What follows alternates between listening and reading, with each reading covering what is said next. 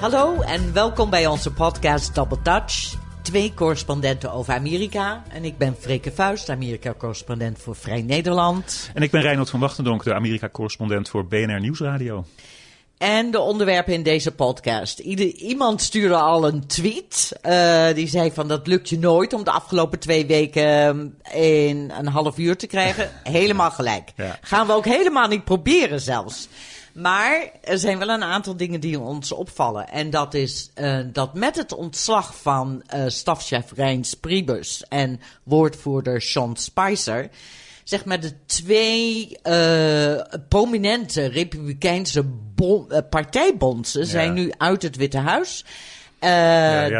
Dat de Republikeinse partij establishment zit niet meer in het Witte Huis. De zogenaamde brug tussen de partij en de president. Ja, en hoewel er dus natuurlijk tal van republikeinen in het kabinet zitten, zijn niet de mensen die op een dagelijkse basis dat Oval Office in kunnen lopen. Daar zijn geen republikeinen meer.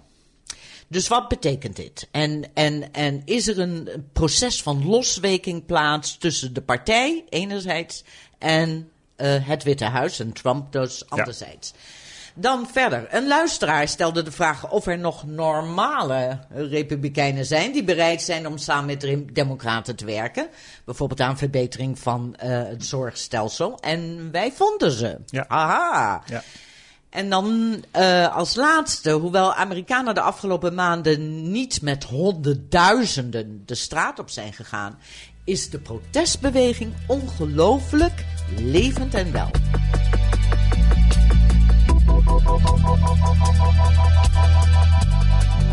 Roy Moore knows that our liberty is given by God, not government. And in Washington, Roy Moore will continue the fight to preserve our rights and freedoms.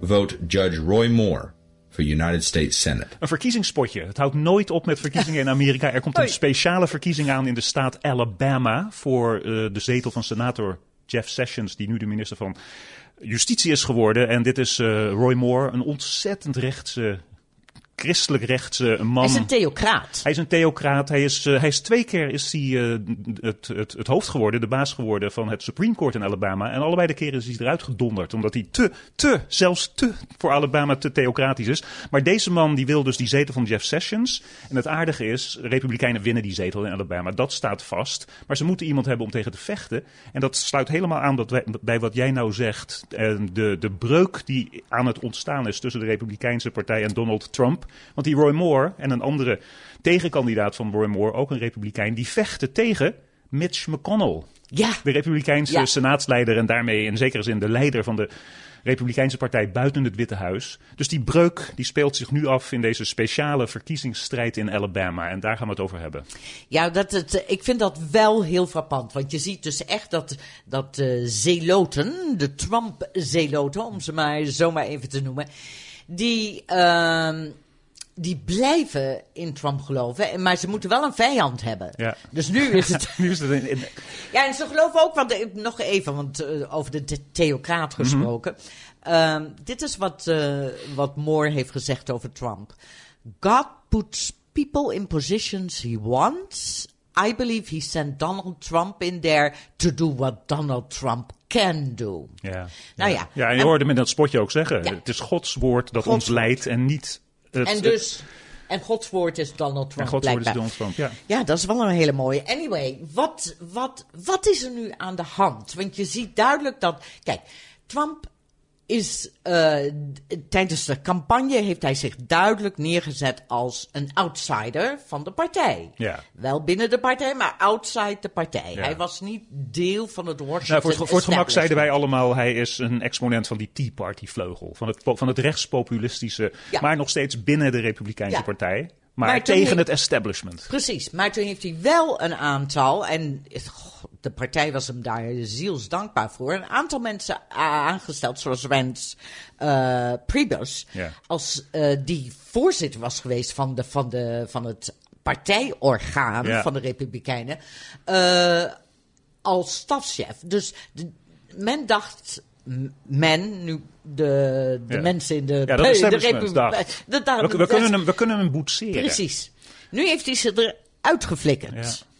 En wat betekent nu? En hij doet niks anders de afgelopen weken, zeg maar, zeker sinds het zoveelste debakel van Trumpcare, van de gezondheidszorg, is hij ook voortdurend ten strijde getrokken tegen de Senaat en tegen zijn eigen partij dus. En hij zegt zelfs dat de partij gewoon, dat de Senaat nergens meer over moet stemmen totdat ze Obamacare hebben vernietigd. Ja, en die Republikeinse partijleider Mitch McConnell, die ziet in dat, en die, wat je ook van hem kan zeggen, die is trouw aan het instituut Senaat. En die is trouw aan de Senaatsregels, voor zover het hem uitkomt, maar meer dan dat. En die Mitch McConnell die heeft donders goed door dat als Donald Trump op dit punt zijn zin zou krijgen, dan is dat hele instituut 200 en weet ik veel jaar oud. Het is een beetje een raar instituut, want het is niet 100% democratisch. Want het is niet 50-50 geld. Hè. Je hebt die filibusterregel, 60 stemmen heb je nodig. Een supermeerderheid. Allerlei regels die ze zelf hebben ingesteld, maar het is waar ze zelf in geloven. Precies. En dus die Mitch McConnell wordt nu een beetje, lijkt het, voor de, laten we het nog steeds de Republikeinse vleugel van Donald Trump noemen, de kop van Jut van dat kamp. En wat heel interessant is, wat ik daarbij terwijl hij zo ontzettende rechts is. Hij is ontzettend rechts. Ongelooflijk, ja. Hij en de vicepresident en rechtse senatoren zoals Ted Cruz en Mike Lee en dergelijke, die zijn veel rechtser dan Trump. En ik heb in deze podcast verschillende malen gezegd, het is in zekere zin, als je echt gelooft in meer liberale politiek, is het beter dat Trump daar zit dan die hele rechtse republikeinen. Anders dan dat die mensen, als het echt heel erg moeilijk wordt in de wereld, Noord-Korea, terreuraanslag, je kan waarschijnlijk op die mensen ietsje meer vertrouwen dat ze rationeel blijven. En dat heb je niet met Trump. Want wat we nu, en kijk, en dat zien we natuurlijk wel bij de Republikeinen, een soort toch van erkenning, de chaos, dat kan niet. De chaos, wat moeten we daarmee?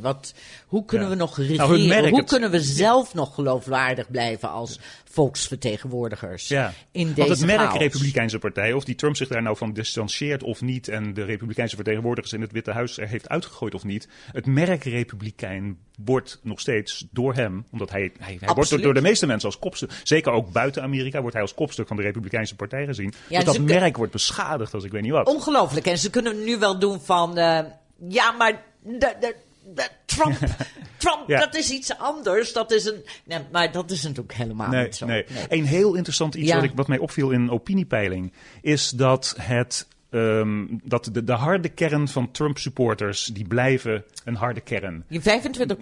Ja. En je ziet ook dat onder Republikeinse stemmers de steun voor Donald Trump op datzelfde niveau blijft. Weet ik wel, 80-85%. Ja. Maar wat die opiniepeilers hebben uitgevonden is dat steeds meer mensen uit die Republikeinse partij stappen. En in Amerika is dat net ietsje anders dan in Nederland. Hè. Je betaalt je contributie niet meer in Nederland. Zo is dat niet. Maar je staat ingeschreven. Je moet dan even naar het gemeentehuis om te zeggen, ik ben niet langer een Republikein. En steeds meer mensen die dus de pest krijgen aan en bang worden voor Trump, wat hij doet met de Republikeinse partij, die stappen eruit. En die zeggen dat ze onafhankelijk zijn. Dus het sample, de pool van Republikeinen die zeggen, en dat blijft 80%, Trump steunen, die wordt steeds kleiner.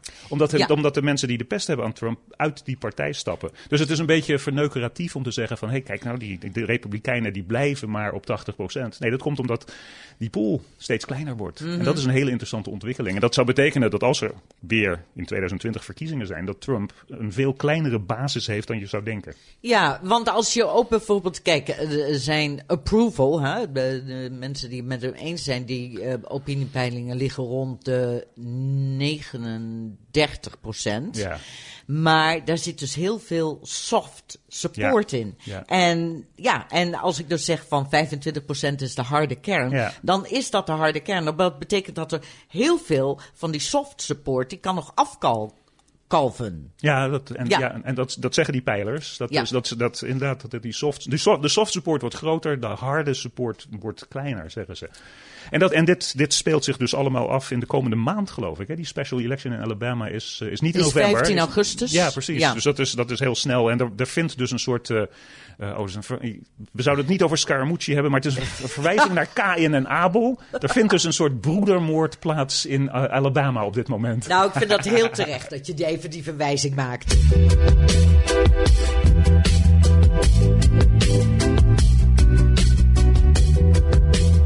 And you're talking about over 40 members of Congress actually sitting down and meeting regularly late at night over beer and tacos week after week saying, how do we actually come to some sort of agreement?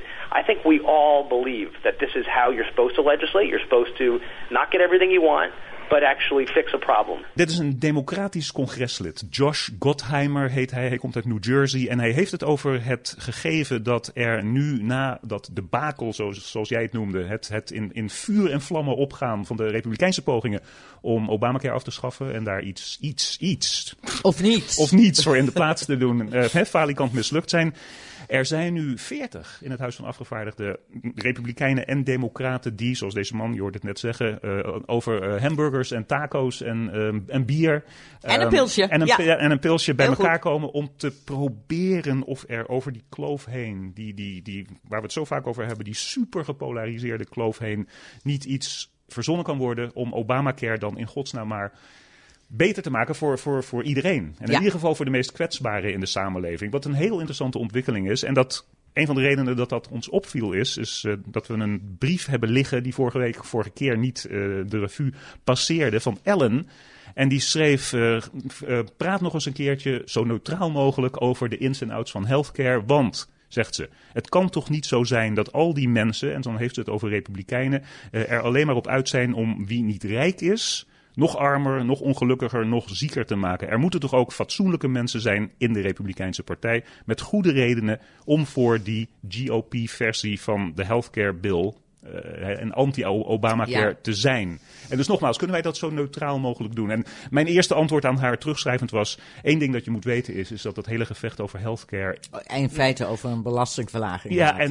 En dus niet ging over het voor zoveel mogelijk Amerikanen een zo goed mogelijke gezondheidswet te maken. Het gaat deels ook gewoon om puur, zoals jij zegt, mogelijk belastingverlagingen voor de rijken, maar ook punten scoren in de stammenstrijd die de Amerikaanse politiek zo duidelijk is in de twee-partijenstelsel.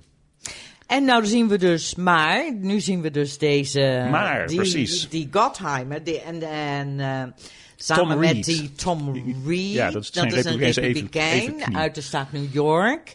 Wel opmerkelijk natuurlijk gelijk even zeggen, het is het Noordoosten. Waar de mensen misschien net wat redelijker zijn in die partijpolitieke rotzooi. Ik vind het wel heel grappig zoals ze zichzelf noemen. Ze zijn nu een officieel groepje. Ja, ze noemen zich de Problem Solvers Caucus. Ja. En dan denk ik, jongens, ik wens jullie echt het beste. Ze hebben nu 40 leden. Praat met elkaar. Drink die pilsjes. Eet die taco's. En wat ze proberen te doen is dat gezondheidszorg op dit moment te stabiliseren. Dat lijkt me een heel goed idee. Ja, want wat Trump in zekere zin heeft gedaan is ik weet niet of deze beeldspraak gaat werken, maar we lopen met z'n allen langs de rand van een ravijn. En dat ravijn, dat is als er geen gezondheidszorg meer is. We proberen een hek te bouwen langs dat ravijn. Dat hek is niet gebouwd. Of je de Republikeinen hadden misschien een hek dat niet deugde. De Democraten een hek dat misschien wat beter deugde. Maakt niet uit. Het hek wordt niet gebouwd. En dus moet je eigenlijk proberen om een nieuw hek te gaan verzinnen. En wat Trump zei is nee, weet je wat, ik zet mijn schouder eronder. Ik donder jullie dat ravijn in. Ja. Want dan komen jullie er wel achter dat je een hek nodig hebt. En ik geloof, werkt die beeldspraak? Oké. Ja, dus die Lamar Alexander. Ik vind dat er op dit moment wel een soort van hek is. Want ik bedoel, op zich werkt Obamacare. Tenzij het gaat opblazen zoals Trump nu dreigt te doen. Ja, door de verzekeringsmaatschappijen onder druk te zetten. Door subsidies aan verzekeringsmaatschappijen terug te trekken. Dat is een schouderduw het ravijn in. Dat ben ik met je eens. Ik moet trouwens nog zien of die dat doet. Vanwege dit tegenvuur dat van die problem solvers komt. Precies. En het tweede, of dan dit soort republikeinen die zeggen van nee, we hebben echt nu rust nodig, stabilisering nodig. En dan kunnen we gaan werken aan verbetering van het systeem. Wat op zich helemaal geen slecht idee is. Of die dan zullen zeggen, meneer de president, je bent wel van ons, maar dit kan echt niet. Je kan niet zomaar in je eentje het hele systeem gaan opblazen. Of iedereen het ravijn in duwen, zoals jouw beeldspraak heeft te gebruiken. Ja, en dan Ellen die zegt van, maar zijn er dan geen fatsoenlijke republikeinen? Er is in deze factie die de hele boel wil opblazen. Dat is precies wat ze willen. Er zijn republikeinen vanuit de basis die gewoon de overheid willen opblazen. En het maakt ze niet uit of dat via gezondheidszorghervormingen of het stuk maken van overheidsbemoeienis met gezondheidszorg is of andere dingen. Of de debt limit. Die vleugel bestaat er en die mensen wil ik niet fatsoenlijk noemen. Nee. Ik weet niet precies waar ze mee bezig zijn. En misschien dat ze wel degelijk, natuurlijk hebben ze dat, ideologische onderbouwing hebben voor hun idee. Dat als de hele duivelse boel in elkaar stort, dan ontstaat er, weet ik veel, een soort libertarische staat, weet je wel. Maar ja, ik zeg, als je fatsoenlijk bent, dan zie je dat dan voornamelijk het recht van de sterkste gaat gelden. Dus veel te veel mensen worden aan het slachtoffer. Er zijn natuurlijk fatsoenlijke republikeinen. Tuurlijk. Want in de Senaat is iets dergelijks nog niet zo echt een caucus, niet zo'n groep van republikeinen en democraten die de problemen gaan oplossen, problem solvers. Wauw, ik ben echt onder de indruk van hun naam. En die Reid, nog even zeggen, dat is een Trump-supporter. En die zet dus nu toch zijn verkiezingskansen mogelijk in de primaries. Want in die voorverkiezing, want daar als je heb Trump je boos maakt, precies, dan krijg je een nog veel rechtsere tegenstander absoluut waar je mee moet omgaan. Zoals in Alabama. Zoals in Alabama. Maar in de Senaat is Lamar Alexander, die is de Republikeinse senator van de staat Tennessee en staat ook niet bekend als een ongelofelijke rechtse ideoloog, maar meer gematigd. Die zegt van, ik wil graag weer hoorzittingen hebben over de gezondheidszorg en laten we erover gaan praten. Ja. Nou, praten, dat is wat een parlement moet doen. Met elkaar in discussie gaan en proberen te komen tot een zekere compromissen.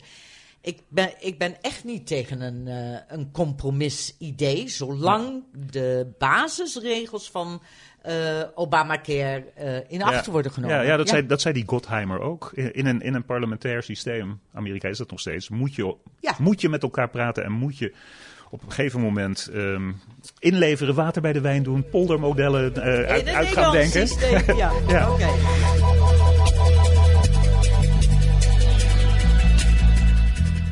I'm Amy McGrath, and I love our country. I spent 20 years as a U.S. Marine, flew 89 combat missions bombing Al-Qaeda and the Taliban. I was the first woman Marine to fly in an F-18 in combat, and I got to land on aircraft carriers. Now I'm running for Congress against Andy Barr in my home state of Kentucky. He's Mitch McConnell's hand-picked congressman who said he would vote enthusiastically to take health care away from over 250,000 Kentuckians. This is my new mission, to take on a Congress full of career politicians who treat the people of Kentucky like they're disposable. Some are telling me a Democrat can't win that battle in Kentucky, that we can't take back our country for my kids and yours. We'll see about that. Dat is Amy McGrath. Ze is een gevechtspilote. Hele stoere. Als je het filmpje ook ziet, man. Badass! Yay! Landen op een vliegdekschip, dat was haar droom als klein meisje. Ja, en iedereen zei toen, dat kan helemaal niet, want dat mocht ook helemaal niet. En toen werd de wet veranderd en zo werd ze dat toch. En nu zegt ze woont in Kentucky, in een hele conservatieve staat. Ja, Mitch McConnell, die we nu voortdurend noemen, die komt daar vandaan. Ze zegt, kijk, iedereen zei altijd tegen mij, dat kan je niet. Ze zegt, hey, maar nu ben ik de kandidaat in een heel republikeins district. En iedereen zegt, dat kan je niet. Als democraat. Nee. Als democraat. En ik ga nu bewijzen dat het wel kan. Ja. Dus dit is een van de vele protestkandidaten die nu, en het heel veel ervan zijn vrouwen, die nu ineens opkomen. Heel interessant. Goed, je zegt protestkandidaat en dat doet mij dus denken aan een brief die we kregen van Rolf uit Delft. Rolf uit Delft. Ik voel me nou net een Amerikaanse discjockey op zo'n sportkanaal. Rolf uit Delft heeft ons geschreven dat de Tom Brady... Oké, maar Rolf uit Delft heeft ons geschreven dat in het begin van de Trump-situatie er zo duidelijk, zo zichtbaar massademonstraties waren. De vrouwenmars in Washington, waar je zelf bij was. De March for Science, zegt hij zelf ook, werd groots aangekondigd, maar is een beetje doodgebloed. Er was weinig aandacht voor. Er waren ook minder mensen dan men misschien zou denken. Het is nu zomervakantie. Er zijn allerlei... Ik zie in kranten, ook in onze lokale krant, wordt de opmerking gemaakt dat het wel lijkt alsof men niet in een winterslaap, maar in een zomerslaap terecht is gekomen. En Rolf uit Delft vraagt of het misschien zo is dat het onder de radar, achter de schermen, nog steeds borrelt en pruttelt. En of wij dat kunnen bevestigen en of het misschien wel niet zo is. Nou, ik kan dat absoluut inderdaad bevestigen dat het wel zo is. En we hebben dat gezien in de enorme acties. Geen massa, geen honderdduizenden mensen straat op. Mm-hmm. Maar ongelooflijk veel mensen die de tijd en de moeite hebben genomen om te proberen hun volksvertegenwoordiger te overtuigen Obamacare niet af te schaffen. Mm-hmm. Nou, een van de organisaties die een half jaar geleden zijn opgestaan, die heet Indivisible. En die had echt als plan, we gaan de Tea Party methode gebruiken. Ja. Oftewel, zonder het racisme en de gewelddadigheid daarvan. Maar we gaan ons concentreren op het plaatselijke gebeuren. Want ten slotte moet iedere volksvertegenwoordiger door het volk gekozen worden. Ja. En of ze nu in de zak van het grootkapitaal zitten, om het maar eens even lekker marxistisch te zeggen. Dialectisch, spreken gaat dialectisch. Ja, lekker hè. Ze moeten ten slotte gekozen worden. Dus daar ligt je kracht. Nou, ik ben werkelijk hier. Hier bijvoorbeeld. In Maine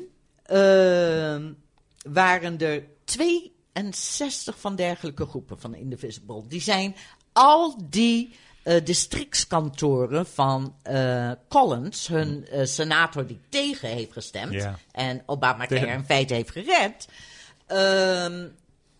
Een vrouw, ook daar kom ik zo op, die zijn ze allemaal afgegaan. Daar hebben ze gedemonstreerd. Er zijn mensen die nachten hebben doorgebracht.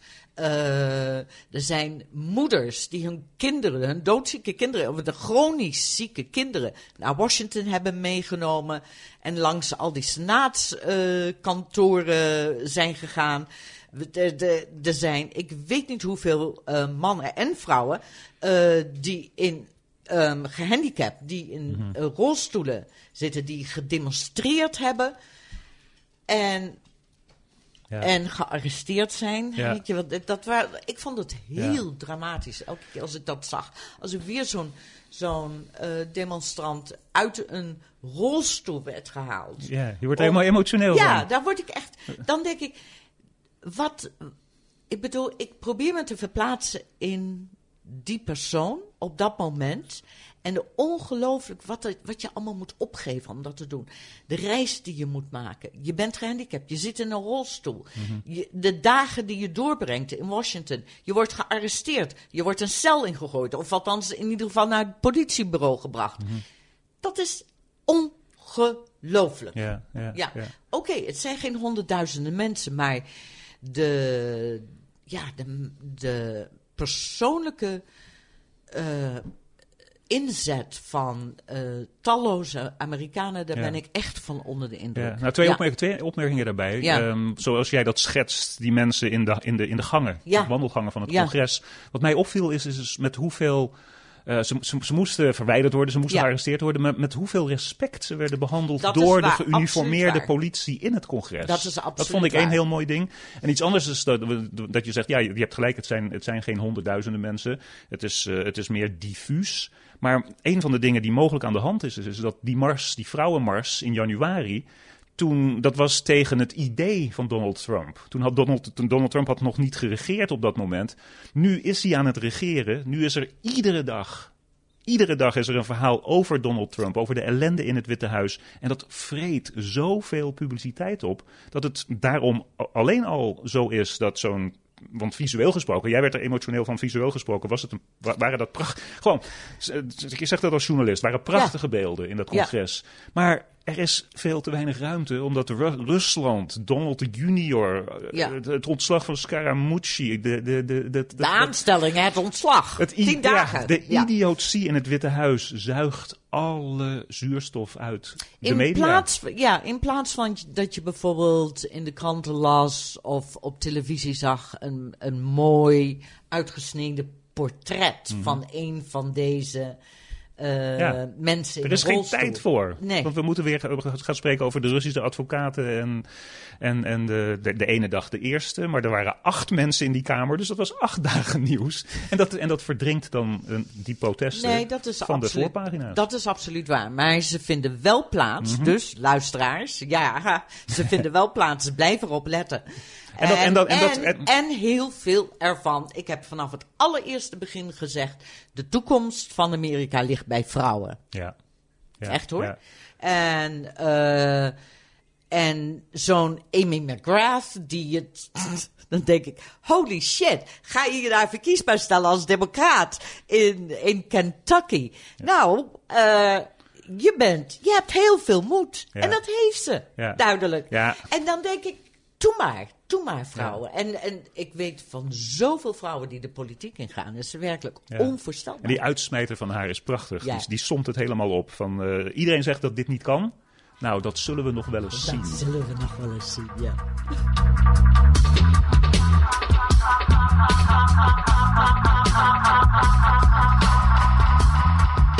Ja, we doen nu iedere 2 weken. En dat betekent dat we dus heel veel missen. Maar we hebben het gehad over de chaos in het Witte Huis. De naam Scaramucci. Scaramouche. 2 weken geleden wist jij wie Scaramucci was? Niet echt. Ik geloof dat hij net een beetje op het toneel aan het verschijnen was. Wel nee. Dus laten we heel snel eventjes ons licht laten schijnen. Of wat wij denken van wat er de afgelopen 2 weken. Wat operette. Wat drama queen-achtig gebeuren allemaal de revue gepasseerd heeft. Weet je dat sommige van mijn vrienden zijn nu zo verslaafd geraakt aan de drama, dat als er een dag niks gebeurt, dan zeggen ze, wat is er, hè? Ja, wat is er aan de hand? Er is niks gebeurd. En dat betekent dus dat, dat bewijst, wat we net zeiden, dat demonstranten, dat is gewoon niet sexy genoeg. Ja, we hebben de Soprano's en Goodfellas en gangstermovies nu nodig, die zich kennelijk in het Witte Huis aan het afspelen zijn. Oké, één ding. Nee, ik wil niet over die Scaramucci hebben. Oké, dat is gebeurd in die afgelopen 2 weken. Maar wat denk je van want nu zegt iedereen weer, komt er misschien toch een pivot? Wordt misschien Trump toch een normale president, omdat hij nu een generaal als stafchef heeft? Ik heb daar een theorie over. Okay. En de theorie is deze. Dat John Kelly is een lose-lose situatie ingestapt. Wat hij ook doet, of hij nou wint, hij kan winnen, maar hij verliest toch. En dat zeg ik hierom. Hij is nu, en hij wordt de eerste dagen ook zo afgeschilderd. Hij is de man, omdat hij mariniersgeneraal is geweest. Niet zomaar een generaal van de mariniers. Weet je wel, zo'n wilde echte stoere ijzervreter. IJzervreter. Kort, hoe noemde ik dat ook alweer? Stekeltjeskop. Absoluut een stekeltjeskop. Ik weet niet of hij een nek heeft, maar want daar zit altijd een boordje omheen. Maar stekeltjeskop. En Donald Trump kijkt op tegen dat soort mensen. Ja. Dus dat is de eerste paar dagen zal hij, en dat heeft hij ook bewezen, want hij heeft die Scaramucci eruit geduveld. En Trump heeft al een tijdje niet echt meer raar getwitterd. Wij hebben het over een paar dagen. Een paar dagen, precies. Ja. Dus dat is de eis die aan hem wordt gesteld is, hij moet Donald Trump onder de duim krijgen. Ja.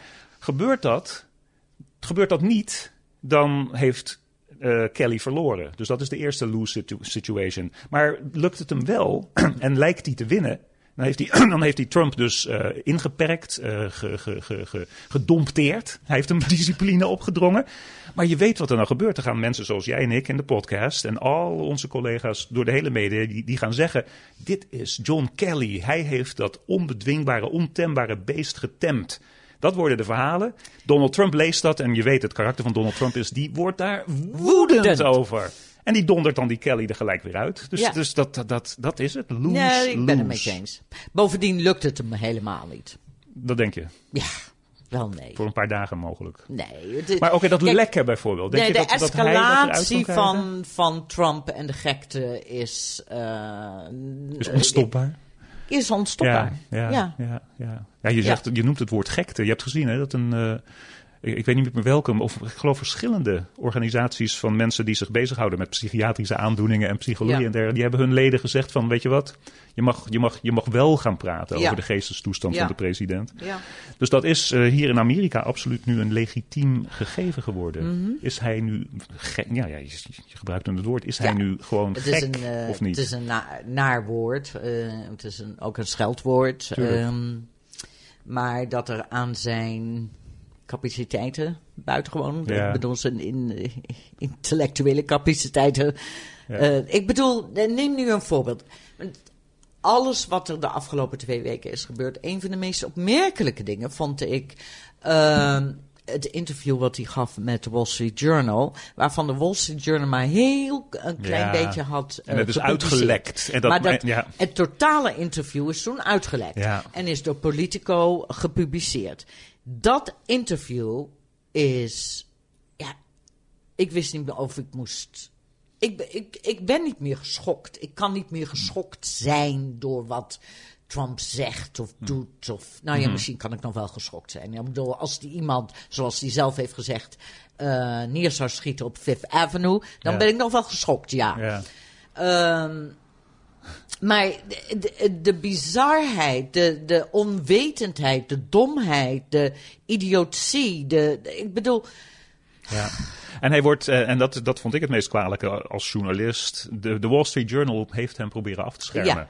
Maar hij heeft ook proberen af te schermen hun hoofdredacteur. Die zo diep met zijn neus in een bepaald lichaamsdeel van Trump zat. dat ze dat ook niet op straat wilde hebben. Ja. Dus dat was ook. En dankjewel voor de Wall Street Journal's journalist die het aan een bevriende collega heeft van een ander medium heeft gelekt. En volgens de Wall Street Journal een vreselijke vertrouwensbreuk heeft gepleegd. Nou. Andere interview dat ook op straat is gekomen, dat in zekere zin net zo griezelig is, dat met Jared Kushner. Ja. Zelfde vertrouwensbreuk volgens de mensen die dat niet op straat wilden hebben. Die met de stagiaires had. Ik bedoel dat het praatje wat hij met de stagiaires had. Die aantoonde dat hij als man verantwoordelijk voor bijvoorbeeld het stichten van vrede in het Midden-Oosten, wat op zichzelf al een godspe en een grap van je welste is. Je noemt het en ik moet daarop lachen. Maar dus geen enkele diepgang heeft. Geen enkele ervaring heeft die hem ook maar enige reden geeft om in de regering iets te kunnen functioneren. Ja. Maar goed, hij is de schoonzoon van de president. Oké, kunnen we ophouden over de afgelopen 2 weken? Ja, we gaan nu naar onze tips. Onze lees dan wel luistertips van deze aflevering. Wat heb jij? Nou, ik heb een stuk wat bij de rechtbank is ingediend. Je moet het hele stuk lezen. Wij noemen dat een dagvaarding. In Amerika noem je dat een aanklacht. Hij komt van een privédetective, een oud politieman. En hij klaagt Fox News en nog een aantal mensen aan. Okay. De man heet Rod Wheeler. Nou, waarom is dit nu interessant? Omdat het leest als een soort van aflevering uit House of Cards. Het is een juridisch document. Het is een juridisch document, wat je ons gaat laten lezen, oké. Ja. Want het leest als een soort van aflevering van House of Cards. Want het idiote is dat het om de fabricatie van nieuws gaat. Oftewel fake news. Mm-hmm. En dat dit is aangemoedigd, gestimuleerd door het Witte Huis zelf. Aha. Oh. Waar heeft dit mee te maken? Een jaar geleden is een jonge jongen, Safaridge, vermoord, doodgeschoten in Washington D.C. Mm-hmm. Hij was op weg naar huis, het was laat op de avond. Hij werkte en dus waarschijnlijk, de daders zijn nooit gepakt. De politie in Washington zegt, het is waarschijnlijk een beroving geweest die, zeg maar, uit de hand is gelopen. Die Rich, die werkte voor de DNC, oftewel het partij, bureau van de Democratische Partij. Direct al kwamen er allerlei vreemde geruchten en complottheorieën over. Wow, misschien was hij degene die gehackt heeft of in feite gelekt heeft naar WikiLeaks, de e-mails en heeft het allemaal met dat WikiLeaks, dat was toen al bezig. Dat was net Nee, dat was net begonnen. Ja. Het was net rond die tijd. Ja. Oké, de geruchtenmachine aan zeer, zeer idiote zijde. Ja. Fox News, een maand geleden, in mei, 2 maanden geleden, brengt het als groot nieuws. Nu hebben wij het bewijs dat Savage dit gelekt heeft, de zelf gelekt heeft. Ja, met andere woorden, dus niet de Russen. Dus niet Die de Russen. Die doodgeschoten jongeman. En dat hij als represaille maatregel... Dat hem het zwijgen is opgelegd. Juist, misschien wel door Hillary Clinton zelf. Vast wel. Nou, en dat bewijs was gebaseerd op het onderzoek wat deze privédetective, die Rob Wheeler, had gedaan. Zeiden ze. Een week later werd het hele verhaal ingetrokken. Want het bleek toch niet zo te zijn. Mm-hmm. Anyway, deze Wheeler, die zelf dus ook een beetje een verdacht, mag wel gezegd worden, een verdacht figuur is. Ja, redelijk shady. Ja, heeft nu dus een aanklacht ingediend tegen Fox News. Vanwege zijn goede naam? Is dat het? Nou, dat ze een goede naam aangetast? Nee, dat ze hem allerlei quotes in de mond hebben gelegd die hij nooit heeft gedaan. Maar de grote onthulling hier is dat zijn geldschieter, want hij heeft inderdaad onderzoek gedaan, was een rijke republikein. En samen met die rijke republikein is hij naar het Witte Huis geweest en heeft daar een gesprek gehad met woordvoerder Sean Spicer. En volgens de e-mails die deze Rod Wheeler nu als bewijs voor last voor deze dagvaarding heeft neergelegd, wist Donald Trump er alles vanaf en heeft hij gepusht om dit fake news story de publiciteit in te krijgen, opdat het de aandacht voor Russiagate zou wegnemen. Ja, dat klinkt als House of Cards. Totaal, maar hè? dat klinkt ook als Watergate. Dat klinkt ook alsof de president steeds dichter bij een probleem met obstructie van de rechtsgang aan het komen is. Absoluut, ja. Maar ja, fake news, totaal gemaakt. Dus die dagvaarding. De dagvaarding. Je moet het gewoon lezen. Ja, wat grappig. Wat grappig. Dat ook in een soort romanachtige stijl geschreven kan worden door advocaten. Mijn tip, dat wordt een boek. En dat wordt ook een soort opsomming van alles wat we besproken hebben in deze podcast. Republikeinen die elkaar het leven zuur maken, zo niet proberen af te maken. Donald Trump en het circus in het Witte Huis. Fatsoenlijke republikeinen ook, zoals Ellen vroeg of die er zijn. Ja. Jeff Flake, dat is een republikeinse senator uit Arizona. Ja. En hij is, om het maar heel kort door de bocht, maar wel accuraat te zeggen, zo rechts als de neten. Ja. Hij is vuurwapengek, alles republikeins, dat is hij. Maar hij is één ding niet, en dat is een supporter van Donald Trump. Hij veracht Donald Trump, dat is heel duidelijk. En hij heeft nu een boek geschreven. Dat boek is net uitgekomen. Ik ga de link sturen naar een artikel, een samenvatting dat hij heeft geschreven in Politico, zodat je het kan lezen. En dat boek, dat heet The Conscience of a Conservative. En daarin zegt hij nog steeds en vertelt hij nog steeds, maar op fatsoenlijke wijze, wat rechtse conservatieven, heel rechtse conservatieven nou precies denken. Hoe zij willen dat de maatschappij eruit gaat zien, dat is allemaal prima. Maar hij is dus ook keihard anti-Donald Trump. Bij Politico staat er als subhoofd, als chapeau, we created him. Now we are rationalizing him. When will it stop? Mm-hmm. Dus het is een heel... Ja, en hij zegt in feite dat de Republikeinen een deal met de duivel hebben gesloten. Ja. En het idiote is dat hij dus alles waar Trump voor staat verkettert. Maar hij was een van de mensen die zei dat dat hele circus om healthcare, Obamacare te vervangen, niet echt deugde. Maar hij stemde er wel voor. Constant. Hij heeft nog nooit tegen iets gestemd waar Donald Trump ook voor is. Dus dat is een heel... Wat is dan de geloofwaardigheid van deze man? Ik heb dit ook allemaal gelezen. Ja. Want ik vond het wel interessant. Maar op een gegeven moment moeten ze toch daden stellen? Exact. En dat doet hij niet. En dan is dus mijn vraag, maakt je dat dan minder fatsoenlijk? Kan je dan nog steeds zeggen, ik ben een fatsoenlijke republikein? Hij heeft een speelveld. En Donald Trump is niet langer op dat speelveld. Dus dat is zijn argument.